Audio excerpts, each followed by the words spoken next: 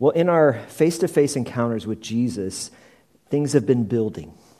Jesus, in our last couple of weeks, he was teaching on the destruction of Jerusalem, on the end of the age, and on his return. And then what we're going to look at today is the celebration of Passover. We're celebrating Lord's Supper and understand that Passover and Lord's Supper are intricately linked. They are very much connected.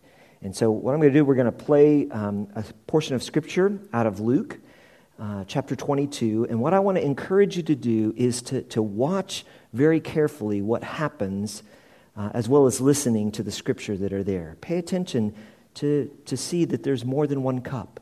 Pay attention to see what Jesus does with the bread. And I think that as you see it portrayed, because they've done a really, really good job of giving us a look at what the Passover would have been like in that first century in Jesus' day.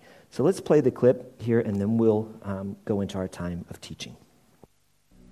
Then came the day of unleavened bread, on which the Passover lamb had to be sacrificed. Jesus sent Peter and John, saying, "Go and make preparations for us to eat the Passover." "Where do you want us to prepare for it?" they asked. He replied, "As you enter the city, a man carrying a jar of water will meet you. Follow him to the house that he enters, and say to the owner of the house, 'The teacher asks, where is the guest room where I may eat the Passover with my disciples?' He will show you a large room upstairs, all furnished. Make preparations there." They left and found things just as Jesus had told them. So they prepared the Passover.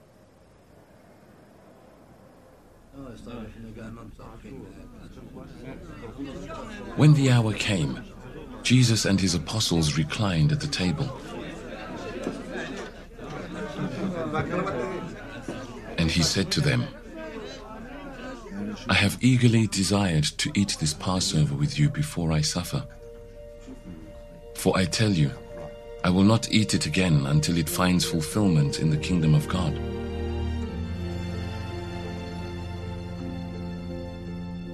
After taking the cup, he gave thanks and said, "Take this and divide it among you. For I tell you, I will not drink again from the fruit of the vine until the kingdom of God comes."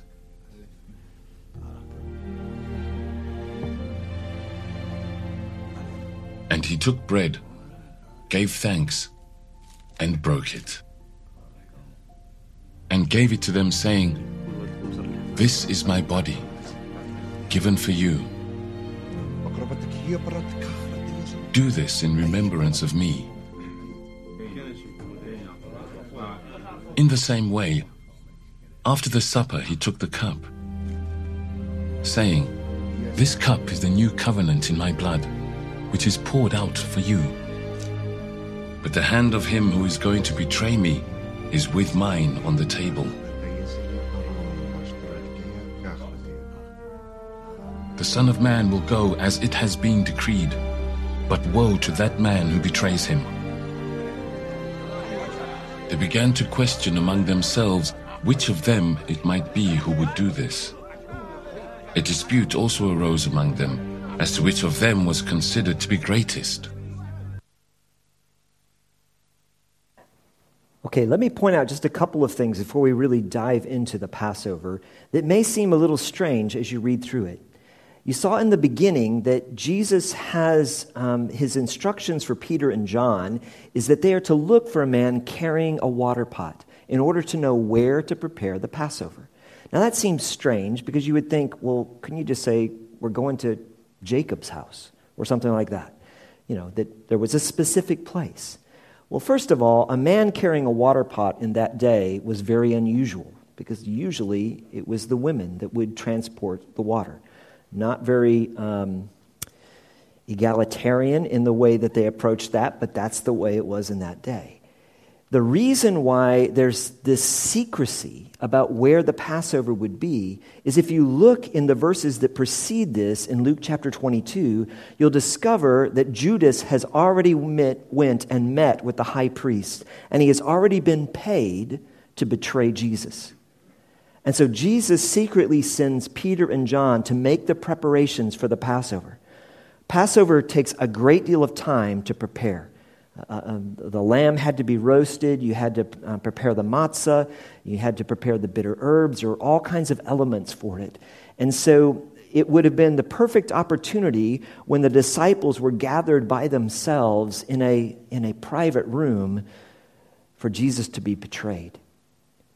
But Jesus very much, in fact, he says, listen to these words again. He says, I have earnestly desired to eat this Passover with you before I suffer.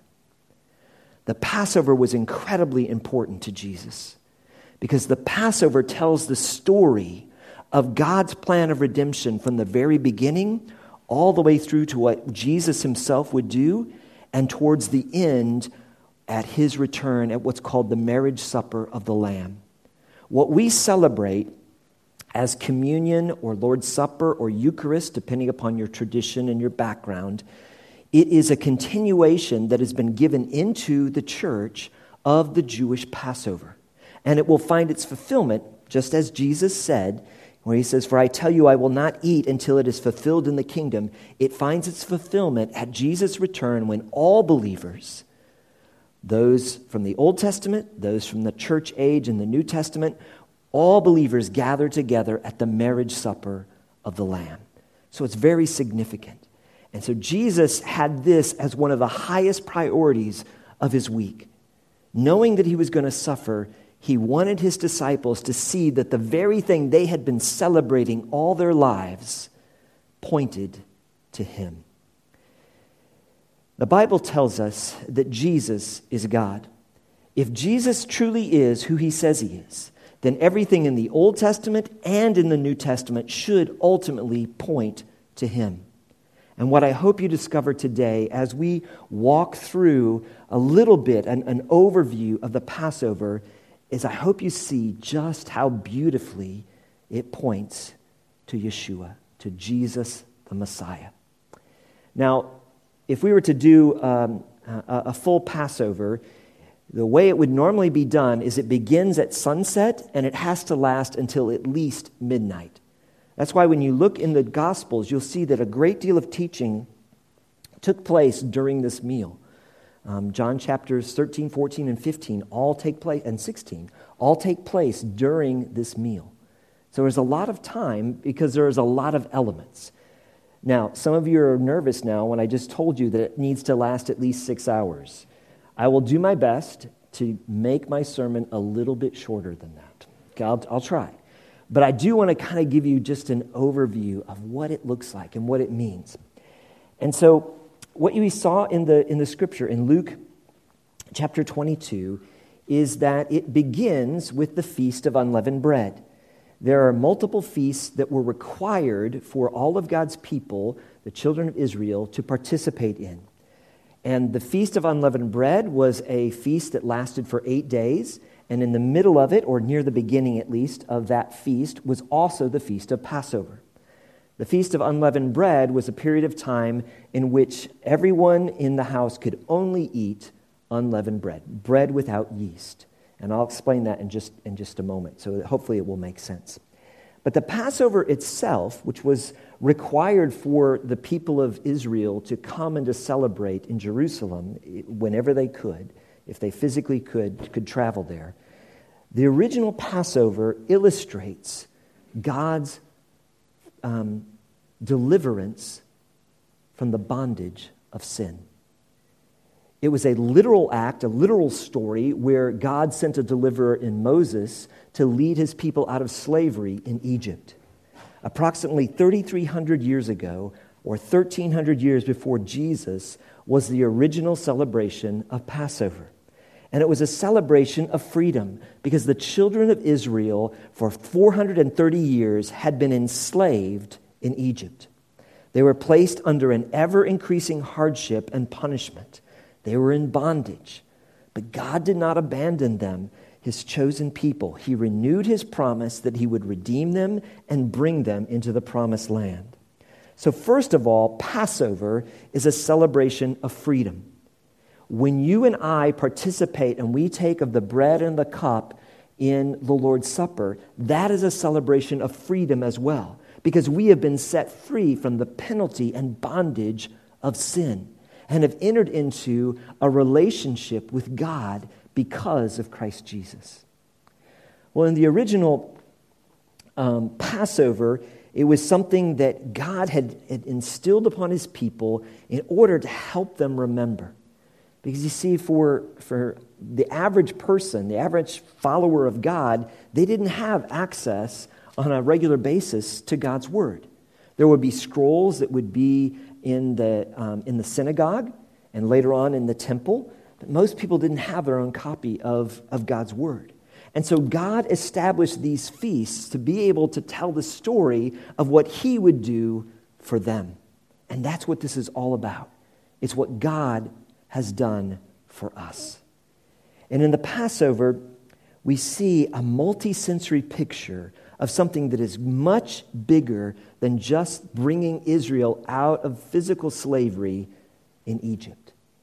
It is a picture that connects the dots all through the Scripture. It connects back to Abraham and his sacrifice of Isaac, because if you remember that in Genesis, that when Isaac asks his father Abraham, he says, "Father, I see the knife, I see the fire, I see the altar. Where is the offering? Where is the sacrifice?" And Abraham's answer was, "The Lord himself will provide the lamb." That was a prophetic statement that not only did Abraham believe that somehow, if he followed and obeyed God, that God would provide a way to either bring his son back to life or provide a substitute, he also saw that into the future, God himself would be the Passover lamb. He would be the one who would be sacrificed for the sins of the world. And so it began all the way back with Abraham and Isaac, and then it takes on more depth and more intensity in Egypt, where Israel has been enslaved. And so if you remember the story, you can find it in the book of Exodus, beginning around chapter 6. You'll see a lot of the story, and you'll need to read through several chapters, which we will not do this morning. But if we were celebrating at Becky and I's house, and you were joining us for Passover as a family, because we've celebrated it for many, many years, we would be reading through the whole story, because we want to know exactly what it's about. But if you remember, there were 9 plagues that were visited upon the Egyptians in order to prompt them to let God's people go. And the plagues grew in intensity. First of all, God turned the water of the Nile into blood. There was a plague that came upon the river. Then God brought a plague of frogs on the land that covered every house, every field, and every room. Then God brought a plague of lice upon all the people. These first 3 plagues affected everyone, both the Jews, the Israelis, and the Egyptians. But then God got more specific, because he wanted to show that this really was about convincing Pharaoh to let the children of Israel go. And so the next set of plagues only happened in the areas where the Egyptians themselves lived. God brought swarms of insects to plagues on all the Egyptians. Then he brought a disease upon all the cattle that belonged to the Egyptians. Then God rained down boils upon the skins of the people. I mean, it's getting more and more intense. Can you imagine what it would be like to have all these things on top of COVID? Do you think it would begin to get the attention of the people? You know, if you had those kind of things happening in nature, as well as just the struggle that we have with a virus. But Pharaoh did not let the people go. So God rained down hail upon the people and the animals across the land. And then he sent armies of locusts to eat what vegetation the hail did not destroy. So their food stocks, their food stores were being destroyed. And then God sent forth a plague of incredible darkness on the land, so that everything was dark. But none of those things were enough to set the people of Israel free. Why? Because God has said in His Word, remember, this is what happened there in the Passover, is a picture of what God required and what God Himself would do in order to set all people free from sin. The Bible tells us very clearly that the wages of sin is death. And so the only thing that could pay the price to be able to set people free from sin was death. And specifically, it was the death of the firstborn. It was going to be a plague that was brought upon the Egyptians and upon anyone who did not, who was not under the blood of a Passover lamb. Anyone who wasn't under that, their household, they would experience the death of the firstborn in their family and amongst their livestock. You see, that was a picture because God was going to give His firstborn, Jesus Christ, as an offering for us. That's what we'll begin to see in the Passover. And the Lord Himself would be the one who would carry out the judgment.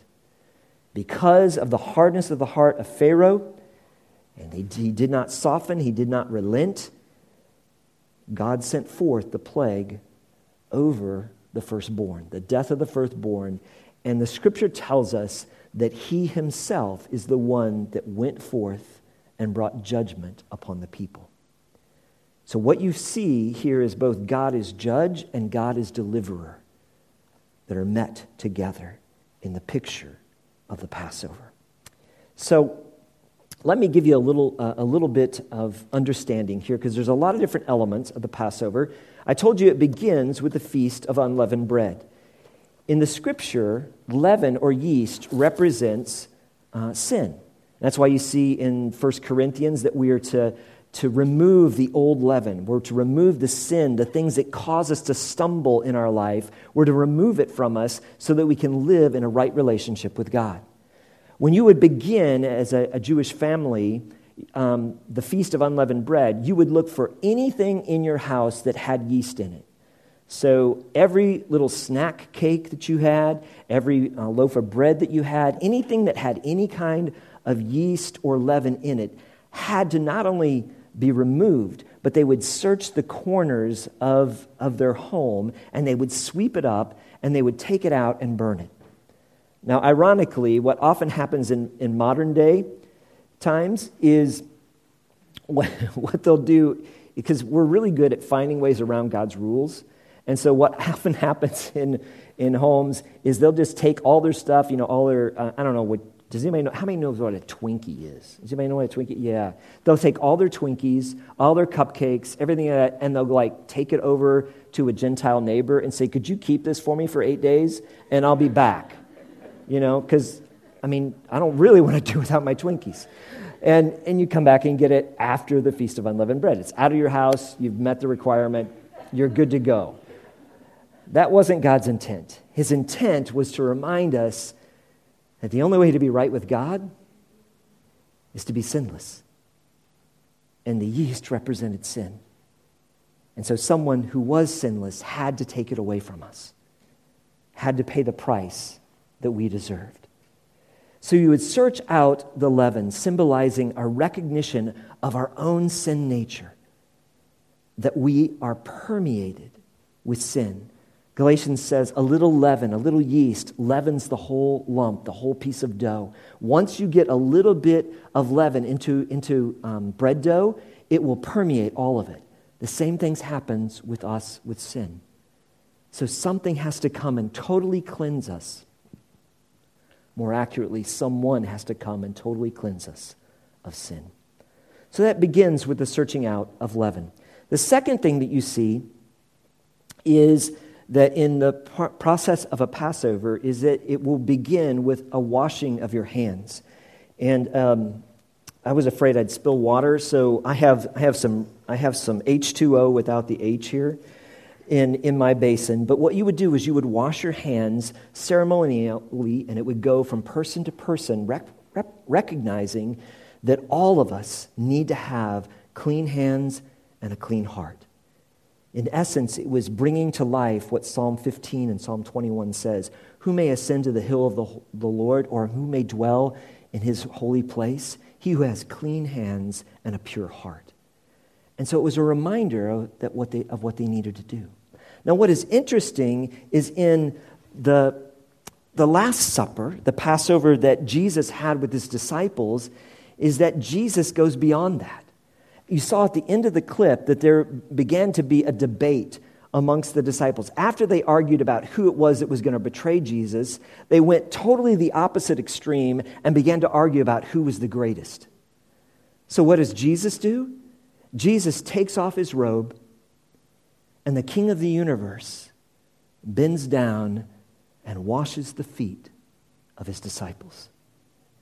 He humbles himself in recognition of the love that he has for them and tenderly washes their feet.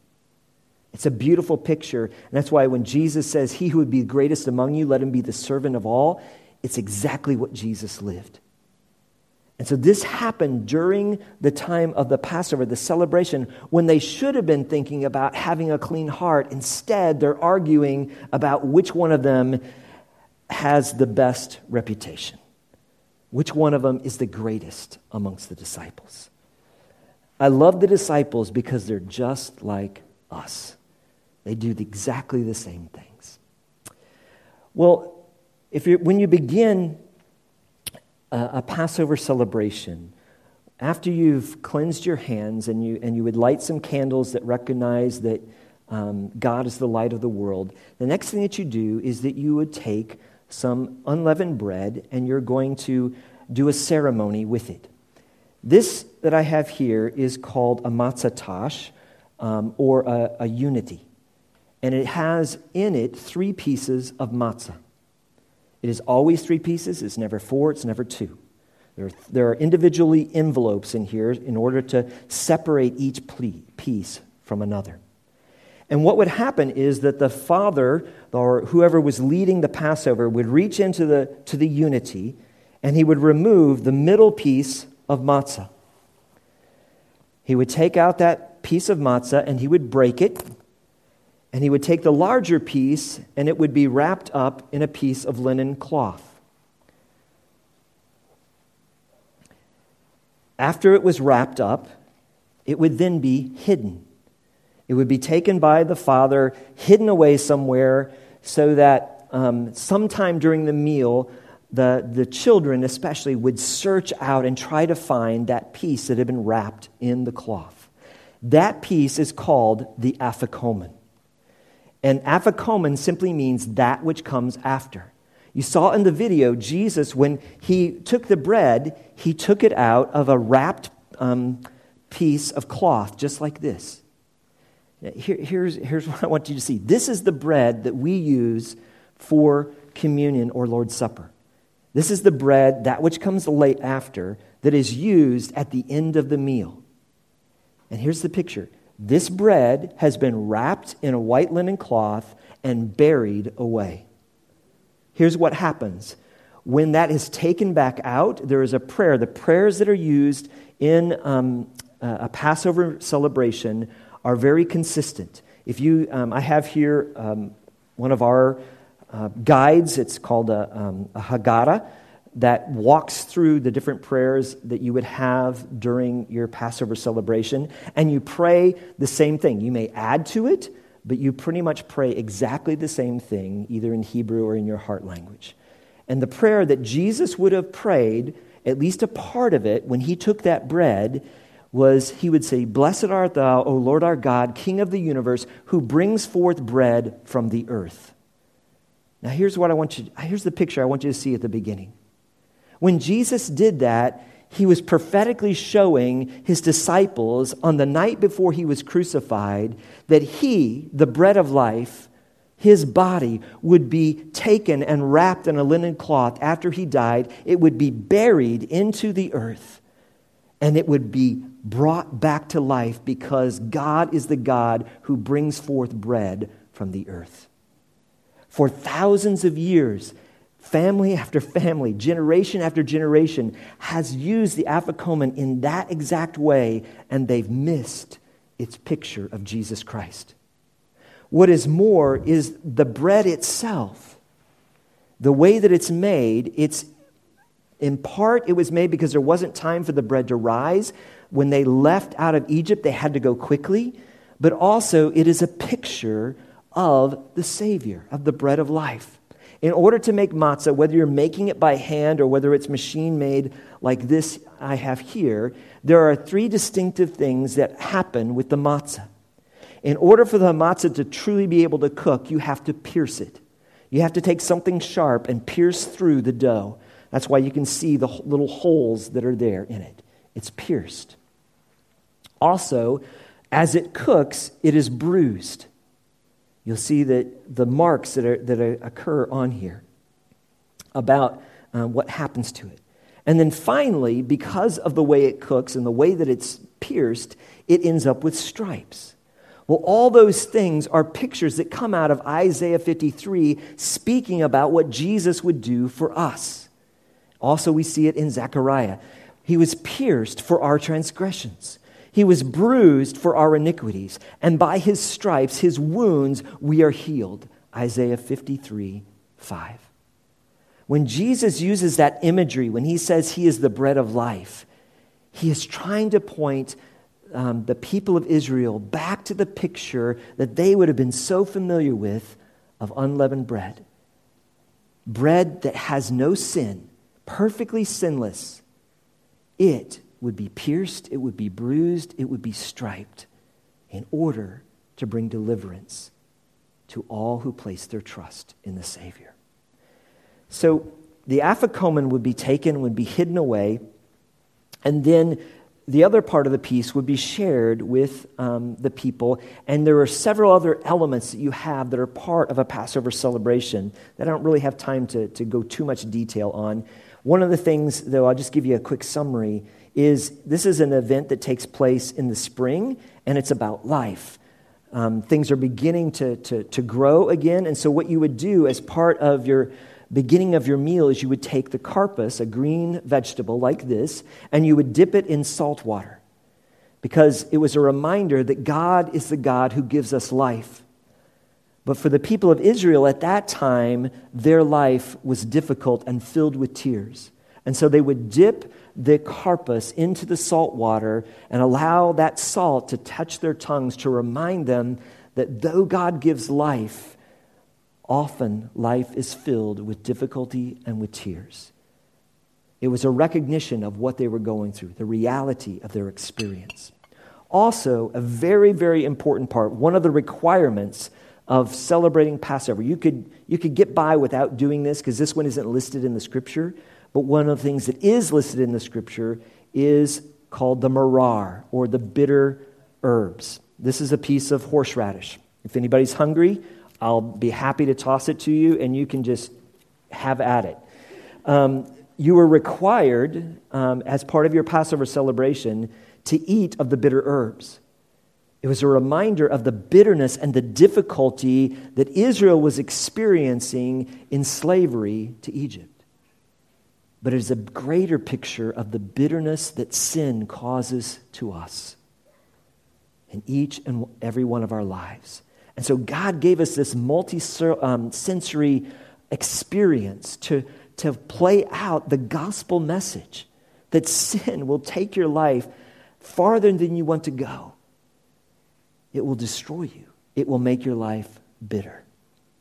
What's beautiful is that later on in the celebration, you take some more of the marar, the bitter herbs, and at this point, instead, you have another dish that you serve that's called the heroset.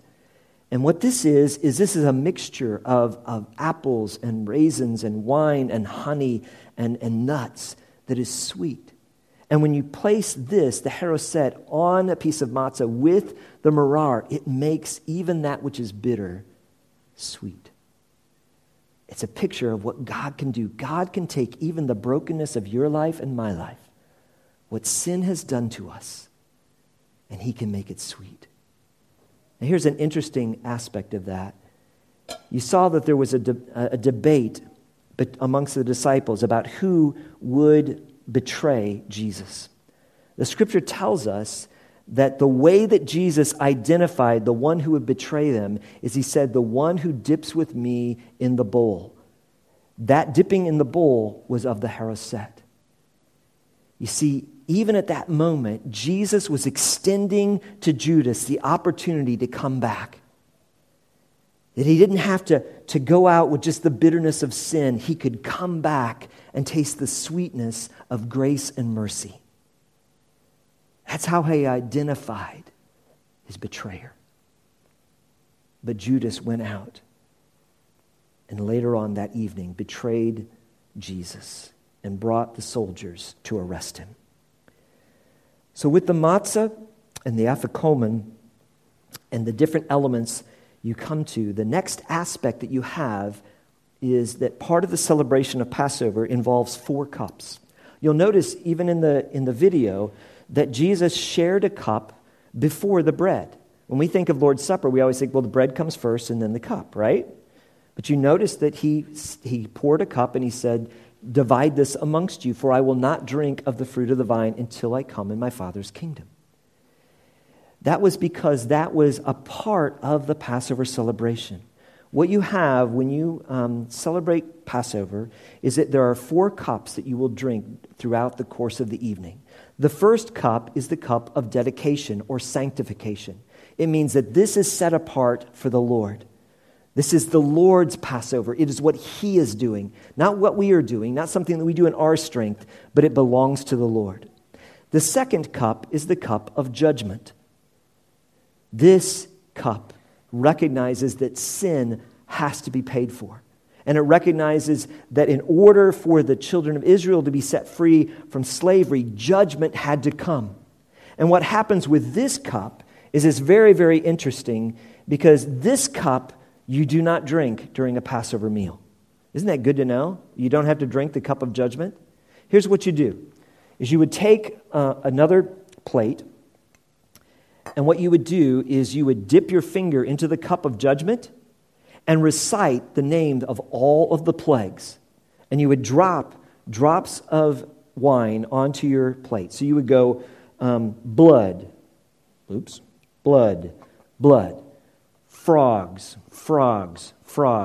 lice, all the way through all 10 of them, okay? You recognize that those plagues were necessary, but it's not a cup that you drink. And what you would see is that ultimately what was going to pay the price of judgment would be spilt drops of blood. It was a picture moving forth to what God himself was going to do. We discover when Jesus is praying in the garden, he makes this prayer that seems a little maybe unusual to us. He appeals to the Father and says, Lord, if it is possible, let this cup pass from me. Nevertheless, not my will, but your will be done. That is the cup of judgment. Jesus, in his humanity, he didn't want to have to suffer. If there was another way, he would say, Lord, let's use the other way. But nevertheless, not my will, but your will be done. And he willingly submitted himself to drink the full measure of the cup of judgment for us. That's what the picture points to. The next cup is called the cup of redemption, to buy back. This is the cup that we celebrate in communion or Lord's Supper. It is the one that talks about how God would redeem his people with an outstretched arm and mighty acts of judgment. And we'll show you where that comes from in just a moment because it comes directly from the Scripture. The last cup is the cup of praise. This is the cup that will be shared by all who believe in God at the marriage supper of the Lamb.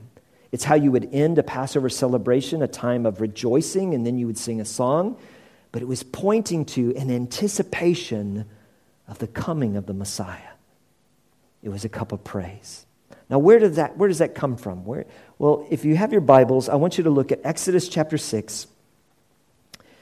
And in verse 6, it says this: "Say therefore to the people of Israel, I am the Lord." That first statement, there are several I will statements here, or I am statements about the Lord. I am the Lord, and I will bring you out from under the burdens of the Egyptians. That is the first cup, is to recognize that this is the Lord's Passover. It is a cup of dedication, that you set it aside for the Lord. Next statement, he says, I will deliver you from slavery to them. That he is going to be the deliverer. He is going to bring judgment upon all that have held them in bondage. He's going to pay the price. Thirdly, he says, I will redeem you with an outstretched arm and with great acts of judgment. That's the cup of redemption. And finally, the cup of praise. He says this: I will take you to be my people, and I will be your God, and you shall know that I am the Lord your God, who has brought you out from under the burden of the Egyptians. That last cup, that cup of praise, is the marriage promise of Jesus. It's a reminder, when it says the marriage supper of the Lamb, when the bride of Christ, this is God's promise where he says, I will be your God and you will be my people. Those are wedding vows to his church, to his people. And so in Exodus here, chapter 6, we see the background for each of these cups that have been celebrated for thousands of years about what God himself would do for his people. And it's a picture of this story of redemption that is absolutely beautiful and finds its fulfillment in Jesus Christ. The cup of dedication, I am the Lord, is served before the meal to set it apart. The cup of judgment, I will deliver you from slavery. This cup is not drunk by the participants, but symbolizes that only the death of the firstborn could bring deliverance. It's a cup we couldn't pay because we can't pay the price for the judgment. We can only receive judgment. We can't pay its price because we're not sinless. The cup of redemption, I will redeem you with an outstretched arm and mighty acts of judgment, is exactly what Jesus Christ did on the cross. He stretched out his arms and he became our thirst. And all the judgment, all the wrath of God for sin of humanity was placed upon him, upon his outstretched arms on the cross, in order to buy us back. And then finally, the cup of praise. I will take you to be my people, and I will be your God.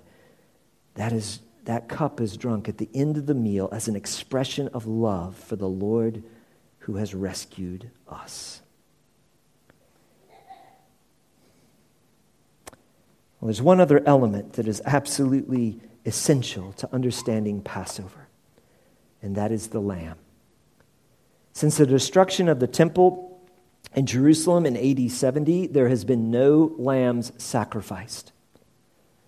Instead, in modern-day Judaism, the way that it is done is that you will make some kind of offering, give a gift, do a good deed that is to represent the sacrifice of the lamb.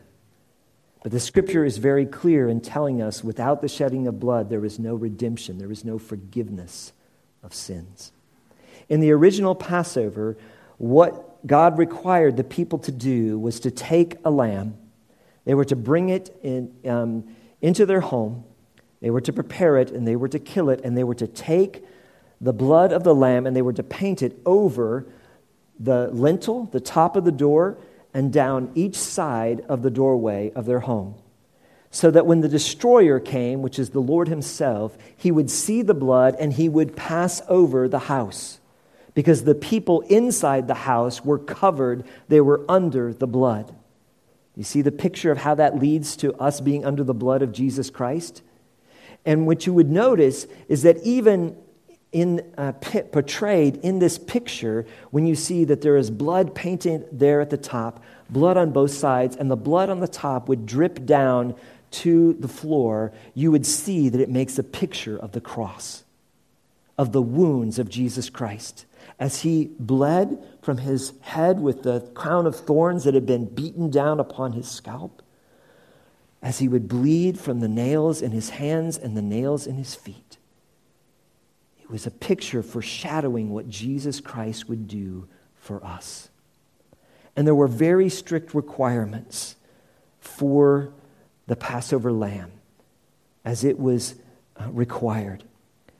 It had to be perfect without blemish.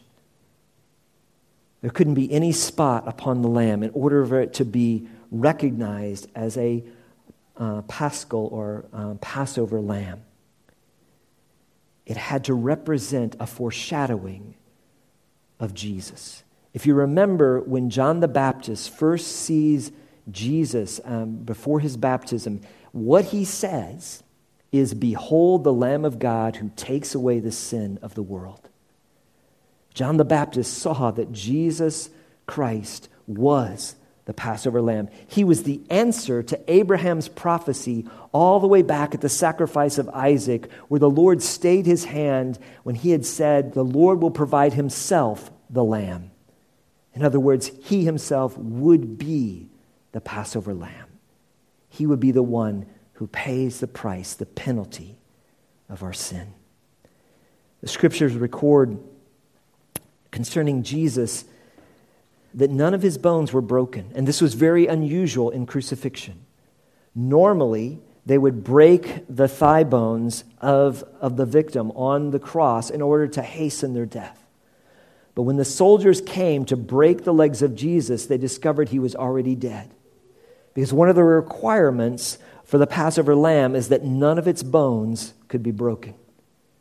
In even to the smallest detail, God has been trying to get our attention to show us that Jesus is the perfect Passover lamb. Let me show you just a little bit more about that as well. What would happen in the temple is that the people would bring their Passover lambs to the temple about noon. And at noon, they would begin to prepare the Passover lambs, what's called in the scripture the 6th hour.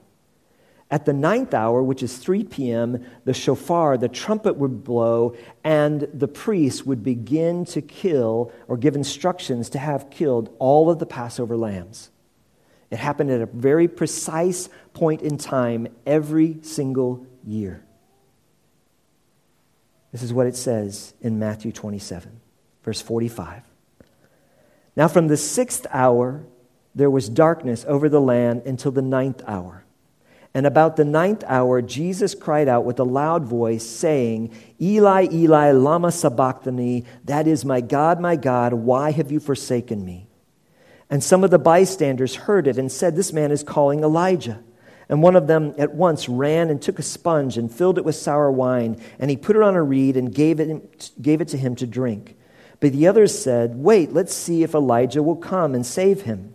That ties into the Passover celebration as well, but I don't have time to explain it. And Jesus cried out with a loud voice and yielded up his spirit. John's account of the exact same moment says this in John 19:30. When Jesus had received the sour wine, he said, it is finished, and bowed his head and gave up the spirit. At exactly 3 p.m. on what we call Good Friday, that was the moment when the Passover lambs were sacrificed. The trumpet blew, and at that exact moment, the Passover lambs in the temple, thousands and thousands of them, were being killed. And on a cross outside of the city, God's Passover lamb, Jesus Christ, gave up his spirit and said, it is finished. He was the perfect Passover lamb. And at that exact same moment, When he said, "It is finished," and he gave up his spirit, and the lambs were being killed in the temple, the veil in the temple that separated the Holy of Holies from the rest of the temple was torn from top to bottom, meaning that now there was a way for all people to go into the presence, the very holiest presence of God, and that was through his Passover lamb, Jesus Christ. You begin to see some of the picture? That what we celebrate as Lord's Supper has a beautiful story behind it. That God has been telling for thousands of years about how he would rescue us. Not just how he would rescue his people from slavery in Egypt, but his plan from the very beginning to rescue all peoples. With that in mind, I want to ask us to prepare our hearts to partake of the bread and of the cup. So would you bow your heads for just a moment? Lord God, the beauty of your love, of your sacrifice, is truly more than our minds can comprehend. Lord, I pray that your Spirit would speak to each and every one of us. Would you whisper into our hearts and our minds? Would you whisper into the heart and mind of each person here? Remind them this is how much you love them. That your plan from the beginning of the ages was to rescue us, knowing we would rebel, knowing that we would sin. You've been trying to communicate that from the very beginning, that you yourself would provide a way for us to be changed, for us to be bought back from our sin and to have a relationship with you and be clothed in your righteousness. Lord, forgive me for taking for granted the depth of your love. Forgive me for glossing over the incredible beauty of the message you have been speaking to us from the very beginning, the good news that you, Jesus Christ, are our Passover lamb. And that everyone that places himself underneath your sacrifice, under your blood, is saved. For those who do not yet know you, Lord, I pray that today they would simply call upon the name of Jesus and ask you to save them. And that today would be their day of deliverance, of new life, of new birth. For the rest of us, Lord, help us to recognize how far you have gone to reach us. And then, Lord, prepare our hearts. Reveal any sin within us. Help us to confess it and to turn from it. And then in faith to come to your table, to be reminded of your love and of your sacrifice. We praise you, Lord Jesus. For you are our Passover